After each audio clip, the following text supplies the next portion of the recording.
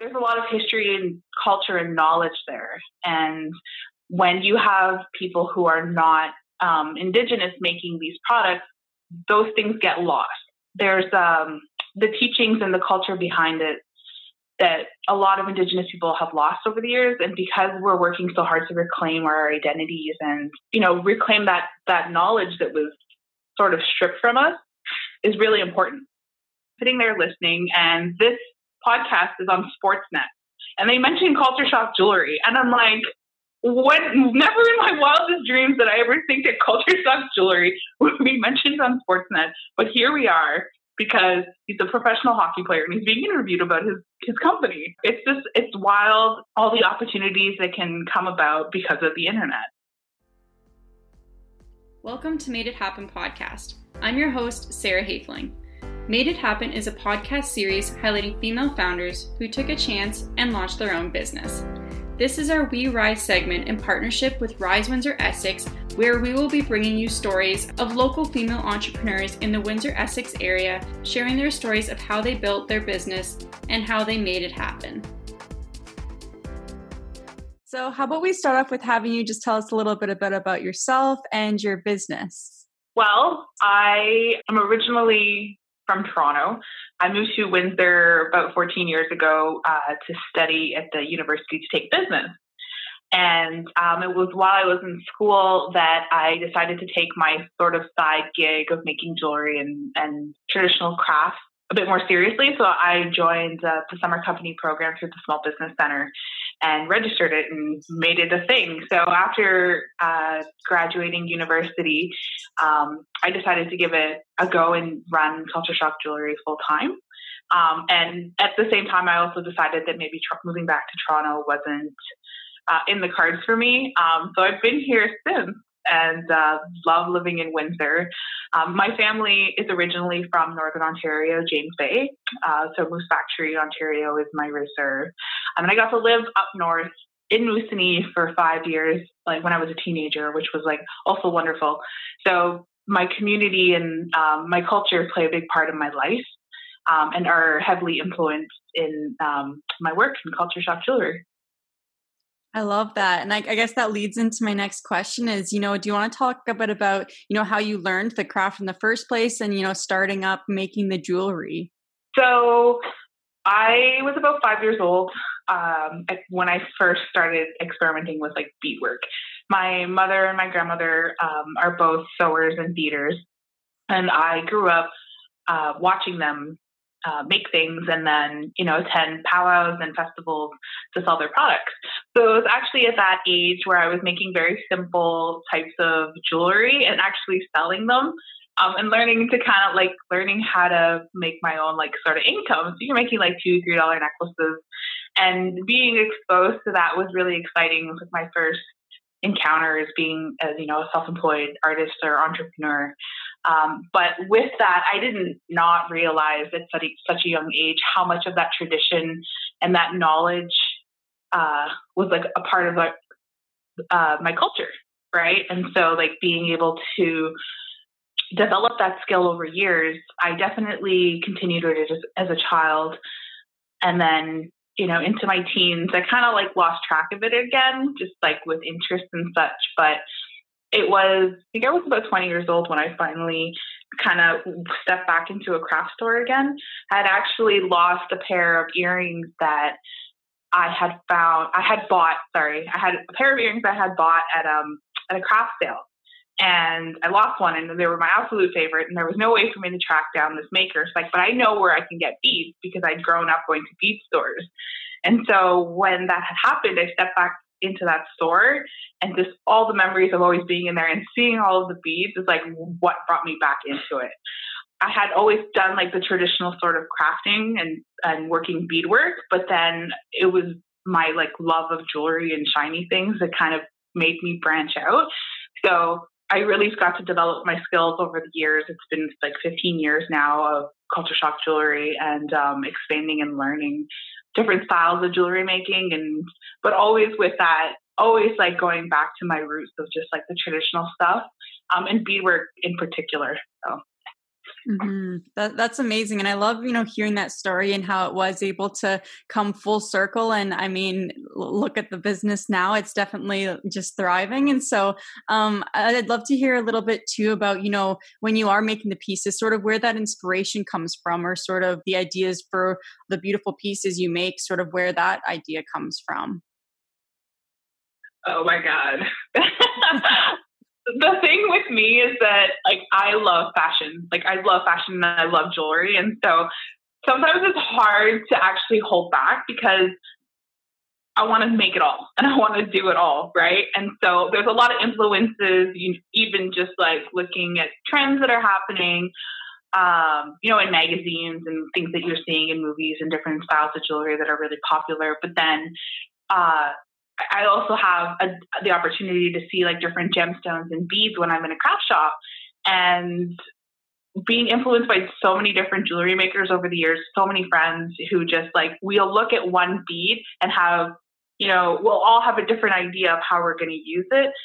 But it's great to have like feedback and input from other people in that sense, because it helps me push outside my comfort zone. So like the influences of like just designing jewelry, I would definitely say that I tend to stick with certain colors and certain stones. And then, customers and friends that are like, have you ever used like this one, like these colors? Do you ever do yellow? Do you ever do green?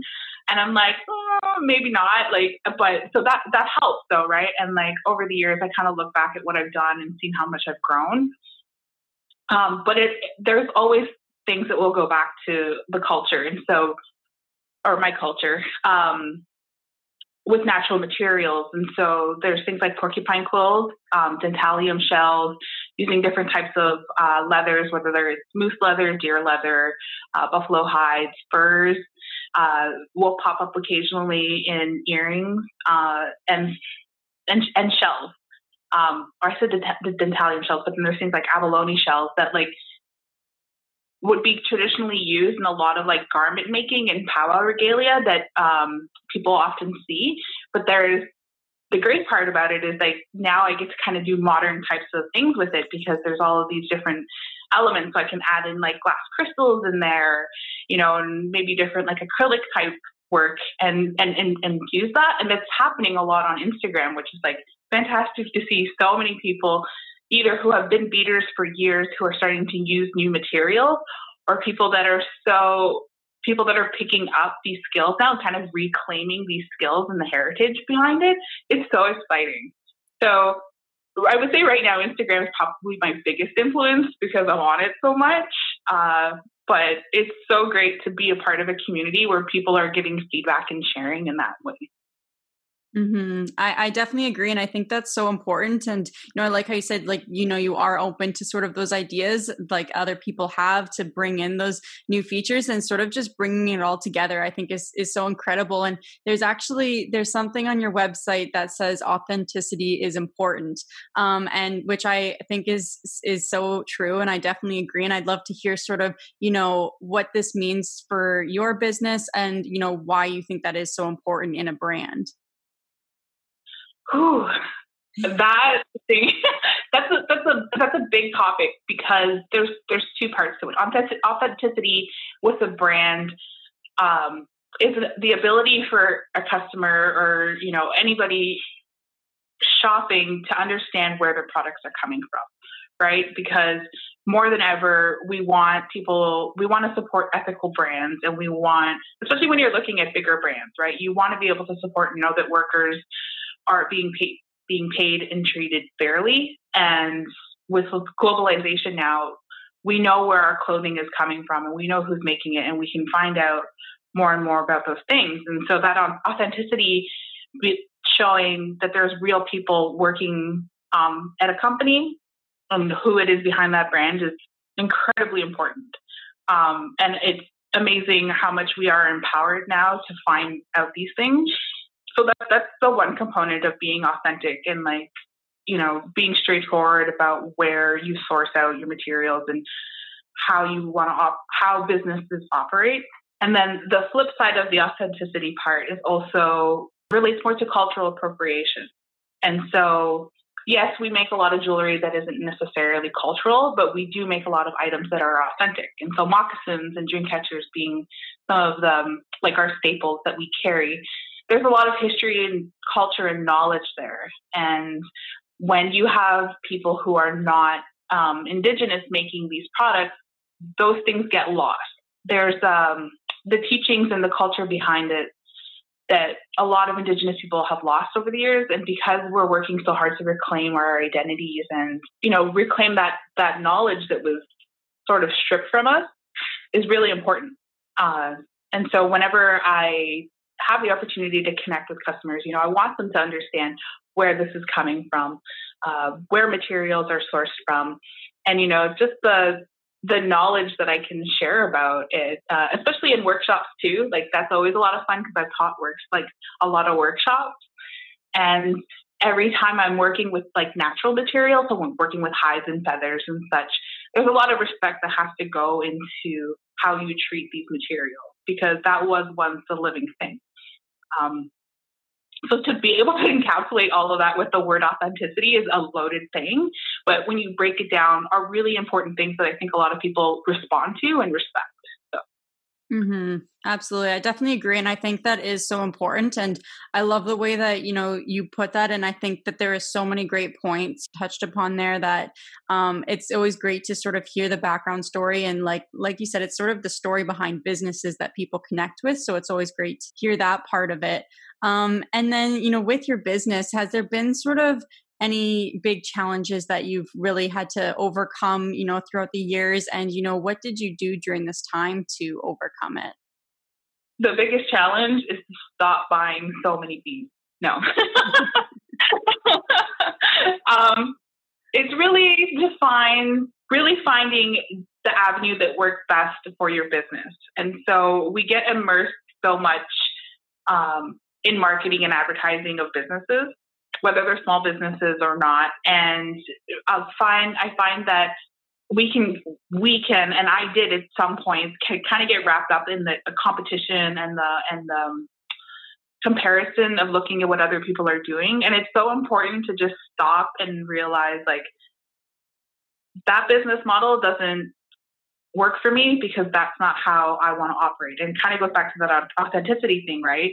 And so I want to be able to support other makers and other jewelry artists at all times. I think it's all about community and it's about uplifting other people, and cross promotion with other people is important because it's beneficial to both. There are enough people out there who are wanting to support us that we can work together, and it doesn't need to be a competition. And the reason why I felt like it was kind of at one point was an influence on me was that I had an advertisement in a really well-known sort of media stream, and their coordinator did an assessment of my social media, and she had said to me, "You shouldn't post other people's products. You should only ever post your own."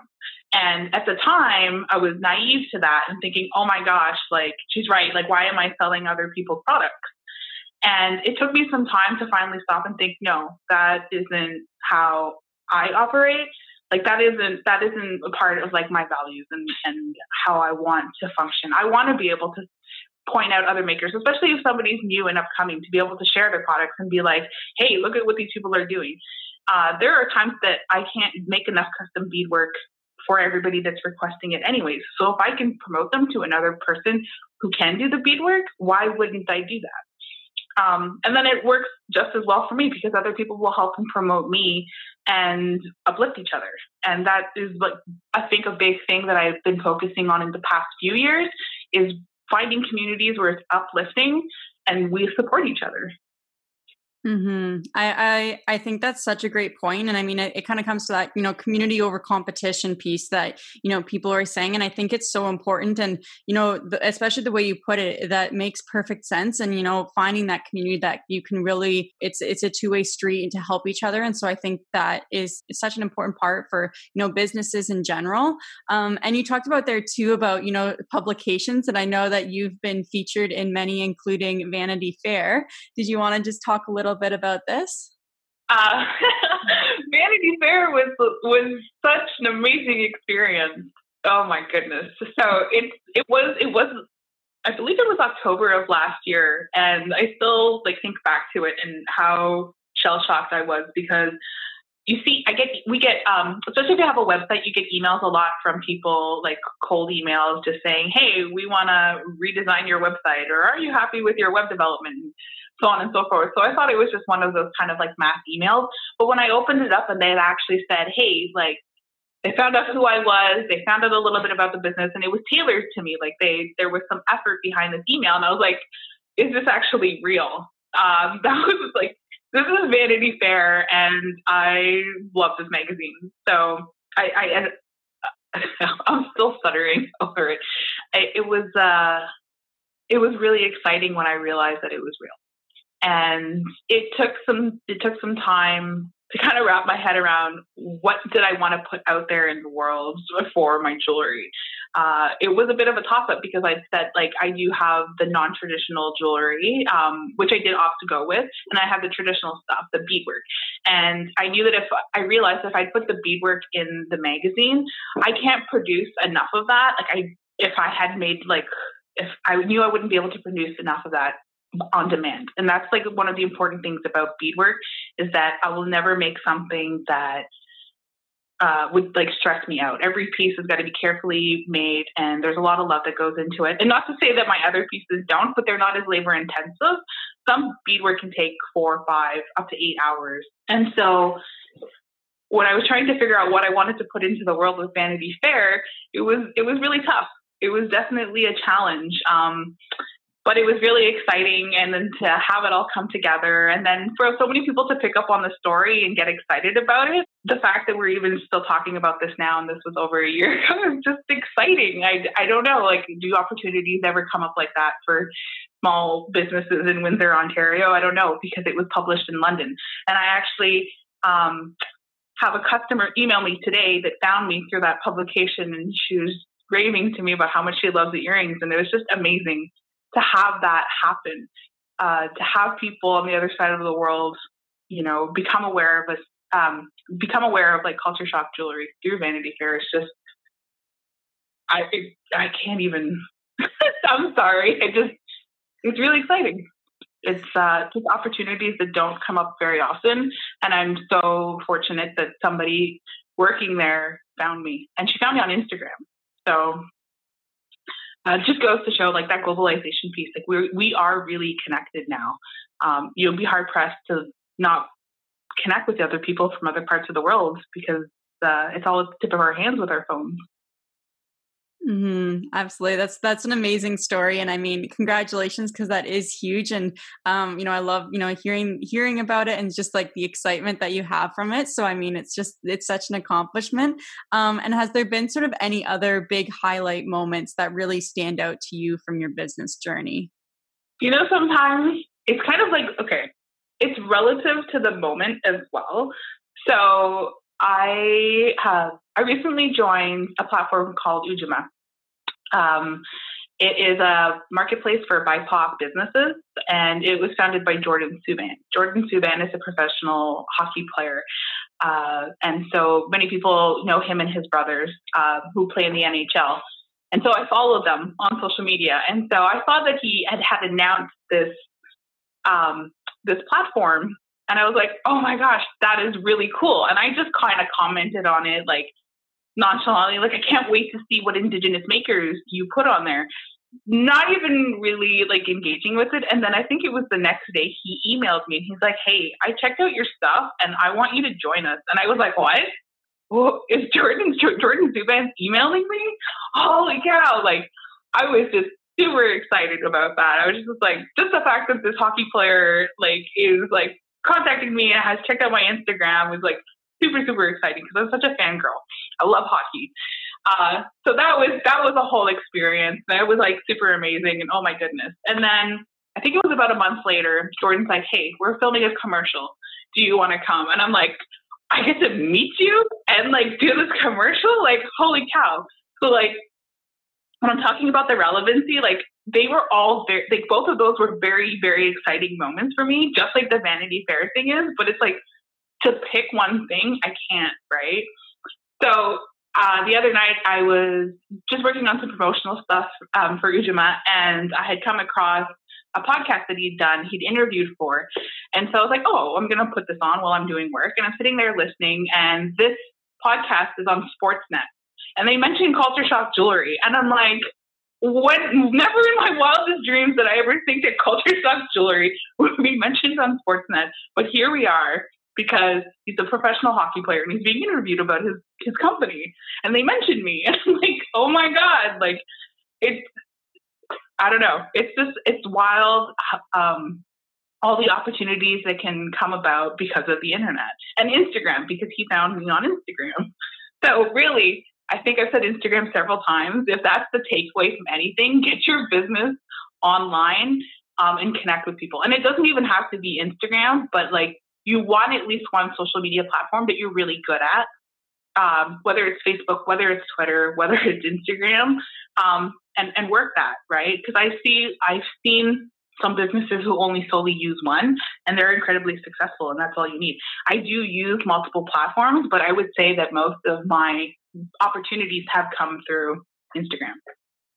Wow, that is so incredible. And, it's so exciting to hear about all of these amazing opportunities that, you've been able to have. And I think it's great that, you also have the advice for other people and I mean, yeah, like you said, a takeaway, make sure you're online, because it is incredible, the connections and the sort of the impact and the reach that, social media can have, especially, nowadays when that is really how you're connecting with people. A lot of people, you can't see people in person anymore. So this is, an avenue for that. And I'd love to talk a bit about, first starting up your business. I know you said that you had worked with the Small Business Center, and maybe just some of the resources that helped build your business in the beginning, or even just some of the tools that helped from the Small Business Center. So when I had first started Culture Shock Jewelry, that was prior to me even moving to Windsor for school. And that was when it was a hobby kind of thing. And like, I'm going to throw up a Facebook page and, just post pictures, because I would do like craft shows and powwows. So that was I think that's how a lot of small business kind of start. It's a hobby. It's something to do for fun on the side. And it was when I finally decided, I think every person, everybody kind of needs to get to that point and sit down and be like, okay, what is my goal? What is my strategy? Because that tends to happen a lot, is that I see people out there who are either just kind of doing it on the side for fun, and they're not taking into account the costs and a lot of factors that go into it. And then they kind of push it to the side because they realize it's costing them more money than they're benefiting from it. Not that there needs to always be a huge financial benefit, but if you're putting all of that hard effort into creating something, you do want it to be sustainable. So that being said, when I finally decided I do want to do this full time, I do want to give this a proper go. I was in university, I was taking business, and I was in entrepreneurship classes, and I was like, I always knew I was going to start up businesses. I knew that this was the goal. And I'm like, I'm a student right now, and there's this awesome opportunity at the Small Business Center. Why not take advantage of that, right? They're going to help me register my business. They're going to give me additional classes and training. And I'm going to meet people. I'm going to network with people in the city. And that's always my thing. I love people, and I love networking and community. So I went through that avenue. It was so great because the cohort of students that I went through with it, I still keep in touch with some of them. Some of them still have their business going, which is like fantastic. And it was because of that, I've had so many more opportunities through the city, like living in Windsor because of it. So I got to meet a lot of the staff at WeTech Alliance because they were also doing a lot of promotion of entrepreneurship and supporting small businesses, and then meeting people at the Windsor Economic Commerce. Oh my gosh, I'm going to totally butcher those. Chamber of Commerce? Yes, thank you. I knew you were saying. And those partners are always continually working together to promote small businesses. And so staying in touch and like having their support has been like phenomenal, because even with their upcoming event that they have, the Rise the conference that they're having, they put together these Rise Experience boxes and they asked me to be a part of it. And I'm like, absolutely, I will make you some custom jewelry for that. And so this city is just so supportive of small businesses that my foot in the door at the Small Business Center was just like a cascade of meeting and more people who want to support you and want to see businesses thrive. And I can't speak more, I just speak so highly of the people in this city that support small businesses. I'm always encouraging people, if you want to start a business, you need to reach out, because there are free classes at the Small Business Center. They're going to put you in touch with the right people. In addition to that, the Canada Indian Friendship Center in the city also has a sort of employment and work program. Their services are geared solely for Indigenous clients, but the resources that are there for Indigenous people to start businesses are huge as well. And they've also partnered with WeTech Alliance. And it's just so great to see so many people working together to want to see you succeed, and myself included. So those are some great resources. Some simpler, not some simpler things, but in terms of actually getting your products purchased, I would say look at the Rose City Etsy team. So if you have an Etsy store and you're a maker, Rose City Etsy team in Windsor is great because Anissa Noakes runs the team and is always looking to promote new makers. So she's got a huge Instagram following. She's going to help post your products if you tag her in those things.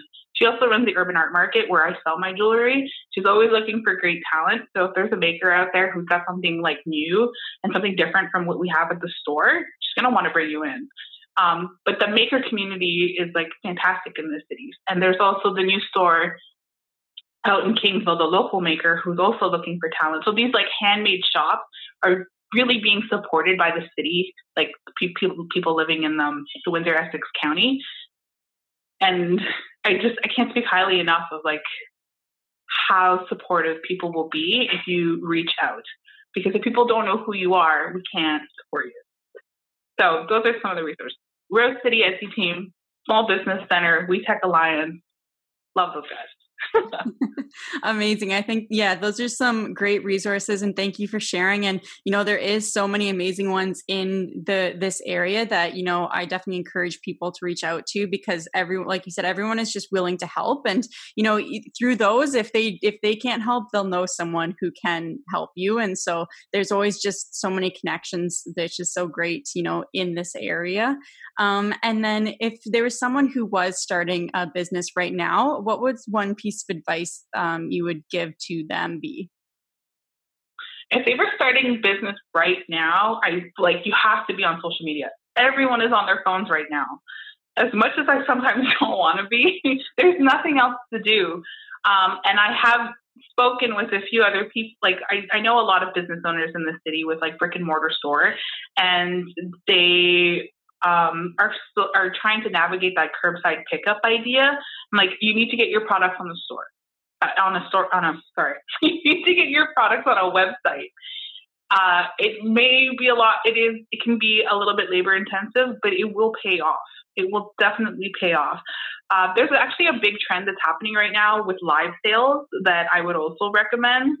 So it's that online component, but a live sale, if people don't know what that is necessarily, literally a shop owner sitting there with a bunch of products, laying them all out to give you a one-on-one kind of personal shopping experience. And if you're lucky, you'll also happen across a live sale where there's some magic discounts happening and hey, I'm going to mark this down because I need to sell this.